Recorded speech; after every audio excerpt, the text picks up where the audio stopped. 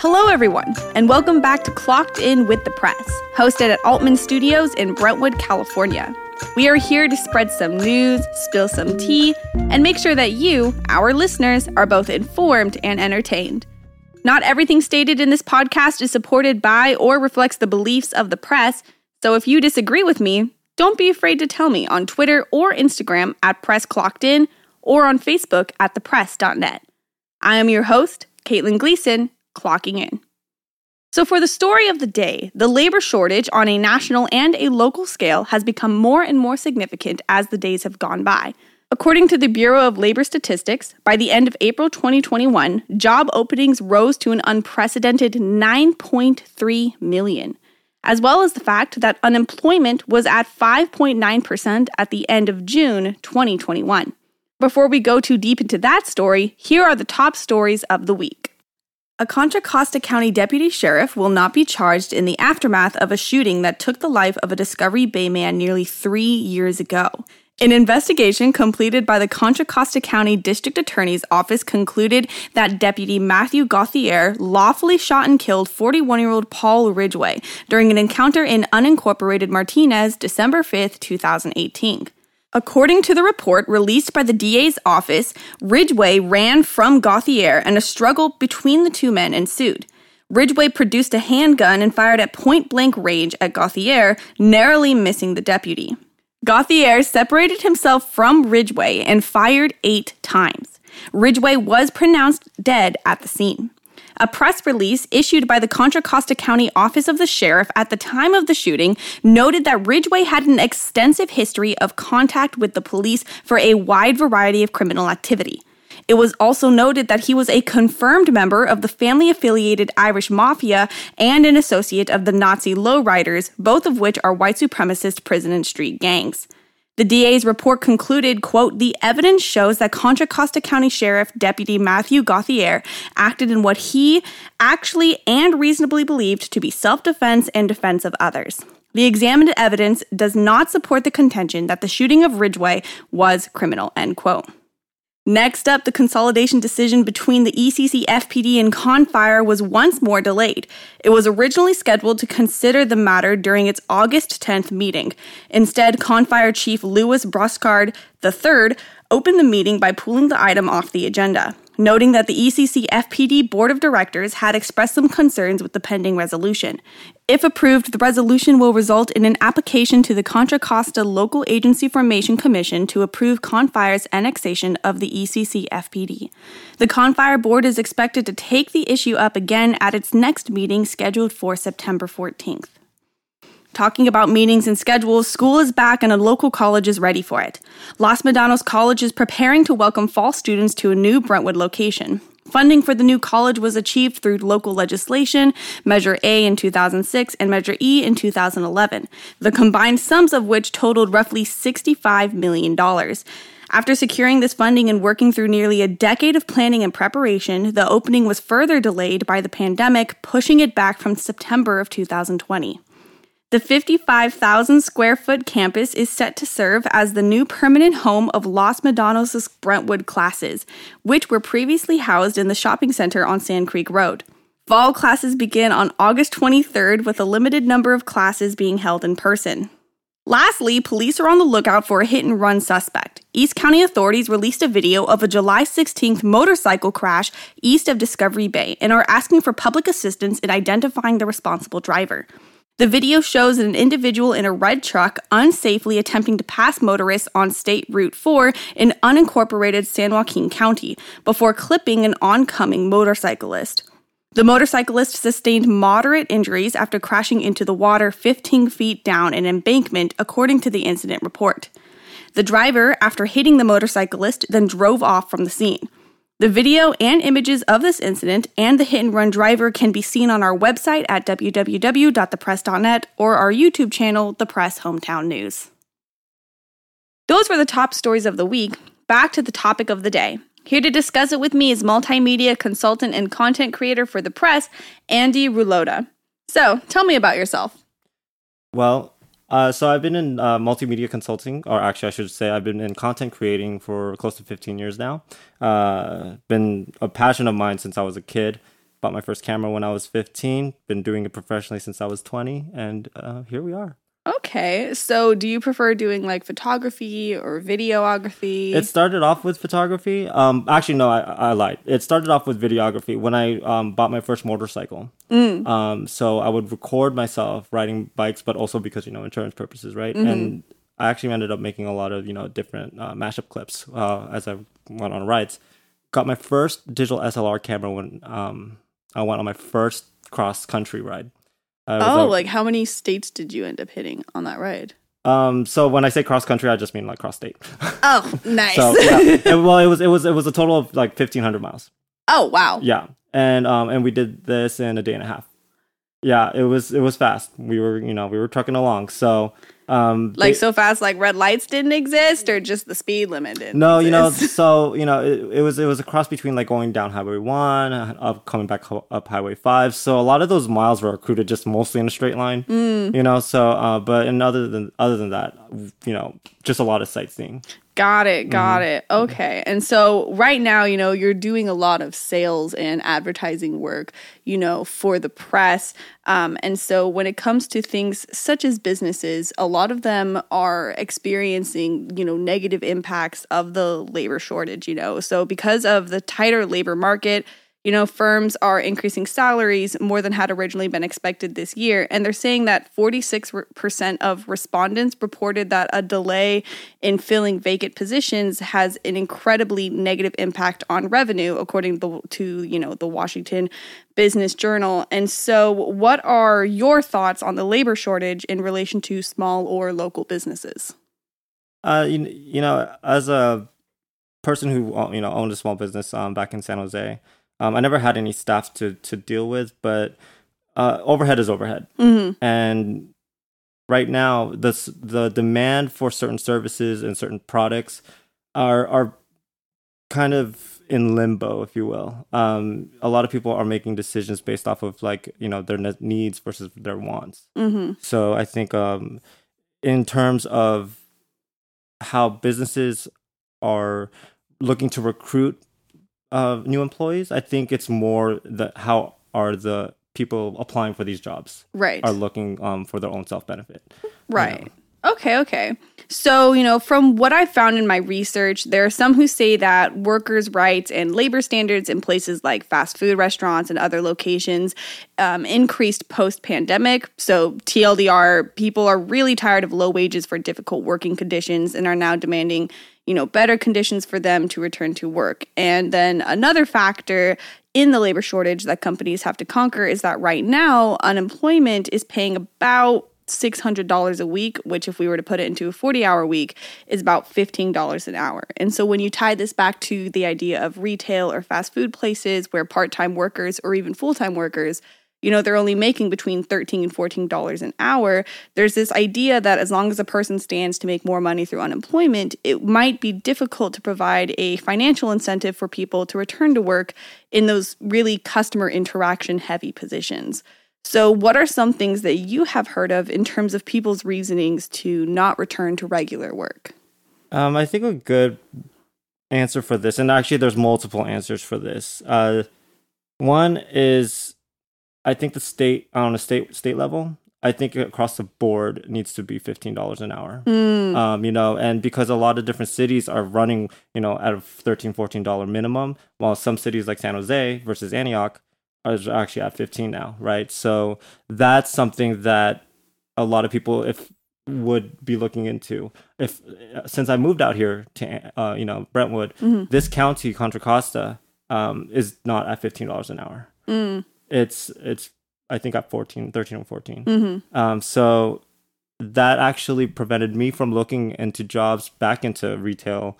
And, so now I've made my decision that I'm not going to be looking into this industry. Yeah, I mean, I kind of feel you there because, in my personal opinion, I have worked in retail as well. I used to work in retail over in Livermore. I was working that, $13.25 an hour part-time job.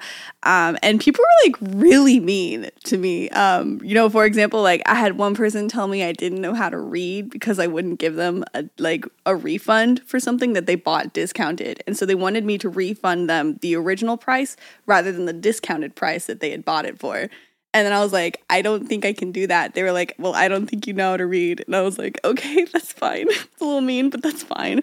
And then I even had one person actually ask me to go get one of my coworkers of a lighter complexion to make that customer feel more like related to. And I was like, bruh, I'm half white. Like, but that's fine. That's fine, right? And so like, knowing that experience, I guess for me, you know, I know very well that $13 an hour sometimes doesn't really feel enough, or does not feel like it is enough for the stuff that retail or customer service workers have to kind of go through. Do you have any experience in customer service? Oh, yeah. So the last job before working for the press, I was the general manager of a nightclub in San Jose. Fun. And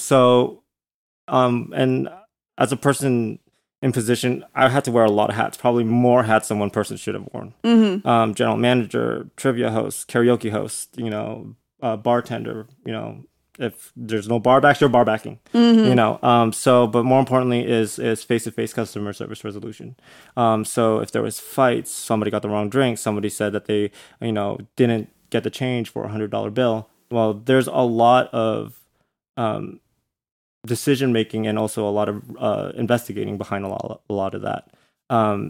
In terms of, you know, just that customer service aspect, you have to be prepared to, you know, be a yes man in many situations.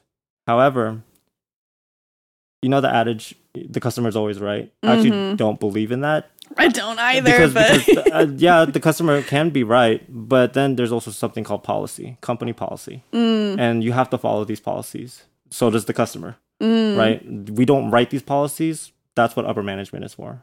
Right. That's what investors make it for. Yeah, that's why some people like to ask for the manager, you know, because their problem's not with you. Their problem's with the policy, and thus it's the manager's problem. And that was my favorite thing. A lot of the employees these days, you know, they are facing, you know, having to be put in a position where they have to reiterate a policy they may or may not understand. And then more importantly, a really good example is the mask wearing policy, right? So because of COVID, here we are, you know, having to be employee and enforcer of this policy. Well, they don't get paid enough for that. They, you know, or they're probably not even trained well enough for that role. That's where the management has to really step in, you know, and a lot of the times, 90% of why people quit is because of poor leadership, poor management, you know, and you know, just how the company takes care of their employees. Right. So it's this idea of, you know, not just having like good wages, for example, but also making sure that you have good management to kind of help and try and resolve a company's issues with like the labor shortage and having trouble like getting people to apply and stuff. Right. I mean, so if you're looking to come back to a job, well, right now a lot of people are reevaluating, is this job still right for me? They had you know, and when we entered into quarantine 16 months ago, people were told, you know, maybe this will last about 1 to 3 months. Well, here we are 16 months later, and we're still feeling the ripples of, you know, quarantine. And now that businesses are opening up again, there's not an exact boom of people trying to get their jobs back, because they've actually had taken that year to step back, look at the bigger picture, and be like, and ask a few questions. Is this job still right for me? Am I ready to put myself back into a position of responsibility? Am I, you know, can I get something better out of this? Right. Yeah. And you think like even with the idea of businesses opening up, the fact that there's that Delta variant now that's coming up and people are talking about how now they're saying you have to wear masks indoors again. And they're just saying it's going to be like another lockdown. I don't even think we can call it a second lockdown. It might be like third or fourth at this point. But with that as well, that's probably another factor that businesses are going to have to kind of keep their eye on as they're, you know, trying to open back up and get more employees and work on how they're going to be budgeting things for this like next quarter and next 2 quarters probably. But so because things are so difficult for businesses right now, Andy and I would like to share with you all some media and marketing tips for local businesses. So, you know, Andrew, what are some tips that you might have when it comes to what businesses can do, you know, via media or advertising to kind of, you know, compensate for things like the labor shortage?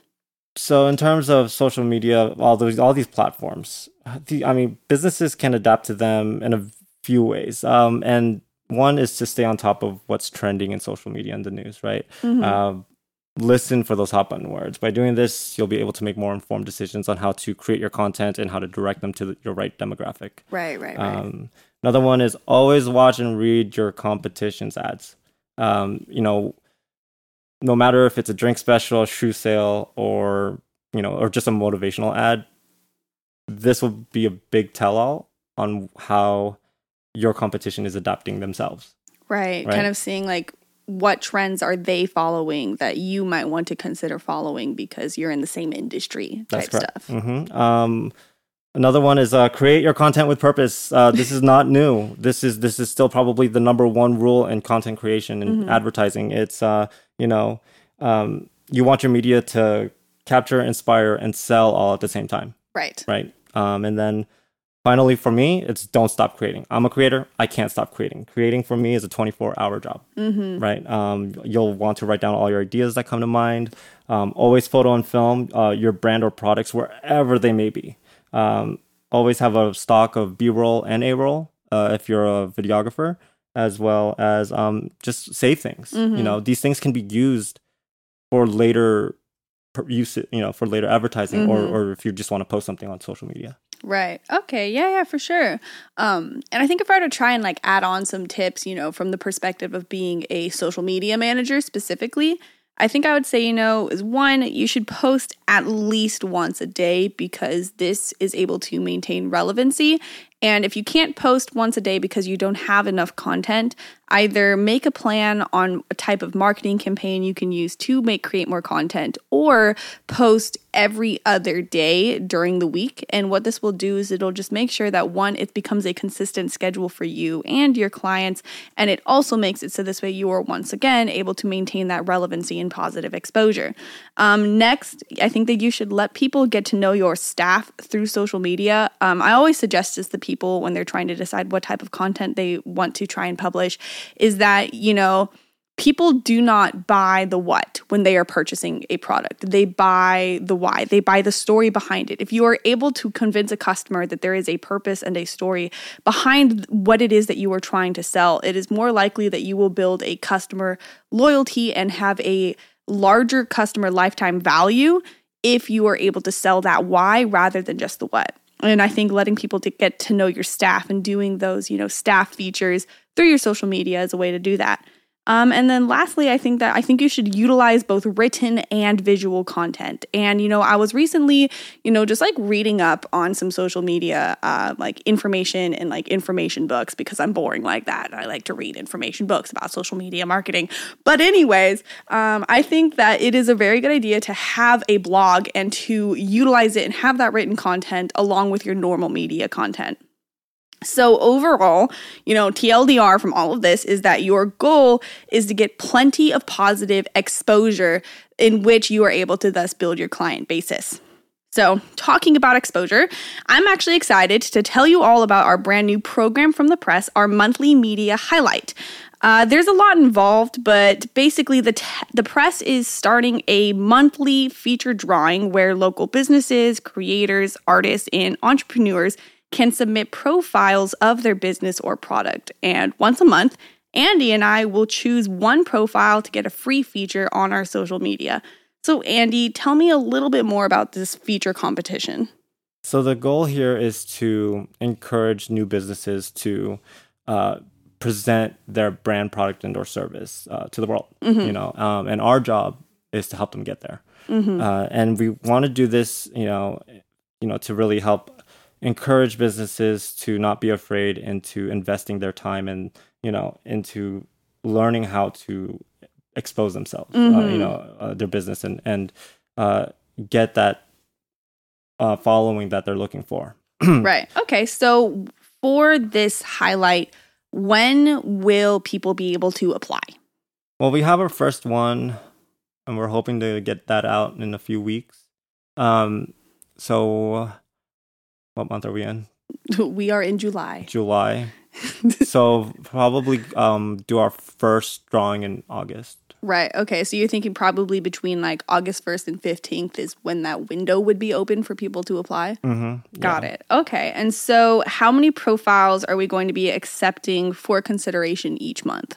We're looking about maybe 10 to 15 profiles each month. And this is just to get us started with building interest and also making sure that we're vetting a lot of our small businesses. Okay. And so then, when it comes to those profiles, say a person makes it into the profile consideration and they don't get chosen, or a person didn't make it into the previous month's, consideration list, what happens when they are not chosen? So if they don't get chosen, doesn't mean that they're out. Mm-hmm. They can absolutely enter into the drawing again. And that's important because we don't want people to give up on their on their time and also, a chance to learn about visual media and also social media and how important that's become in today's world. Right. Okay. And then, so what are the standards for businesses to qualify for the monthly media highlight? So they have to be at least within business within about 2 years. Okay. They don't need to have any employees. They just need to have a product, a service, and a brand. Mm-hmm. And then if they haven't already been advertising with the press, or if they're not currently advertising with the press, that's actually... Okay. Something. And so then lastly is, who can a business owner contact and how if they have more questions about this highlight? So you can contact me at sales1@brentwoodpress.com. I forgot if that was a .net or .com, but so that's sales1@brentwoodpress.com. You could also call me at 925-813-0958, and I'll be happy to answer any questions. All right, fabulous. Well, thank you so much for coming in today. Absolutely. Thank you for having me. So that's it for today's episode of Clocked In with the Press. What are your thoughts on the labor shortage? Do you think fast food and retail workers are paid enough? What kind of business would you run if you had the chance? Make sure to tell us your thoughts on our Twitter or Instagram at PressClockedIn or on Facebook at thepress.net. You can also stay updated on East Contra Costa County news at www.thepress.net. Thank you for your time, and I can't wait to speak to you next week, as there are a million people with a million stories, and I plan to talk about them one episode at a time. I'm your host, Caitlin Gleason, clocking out.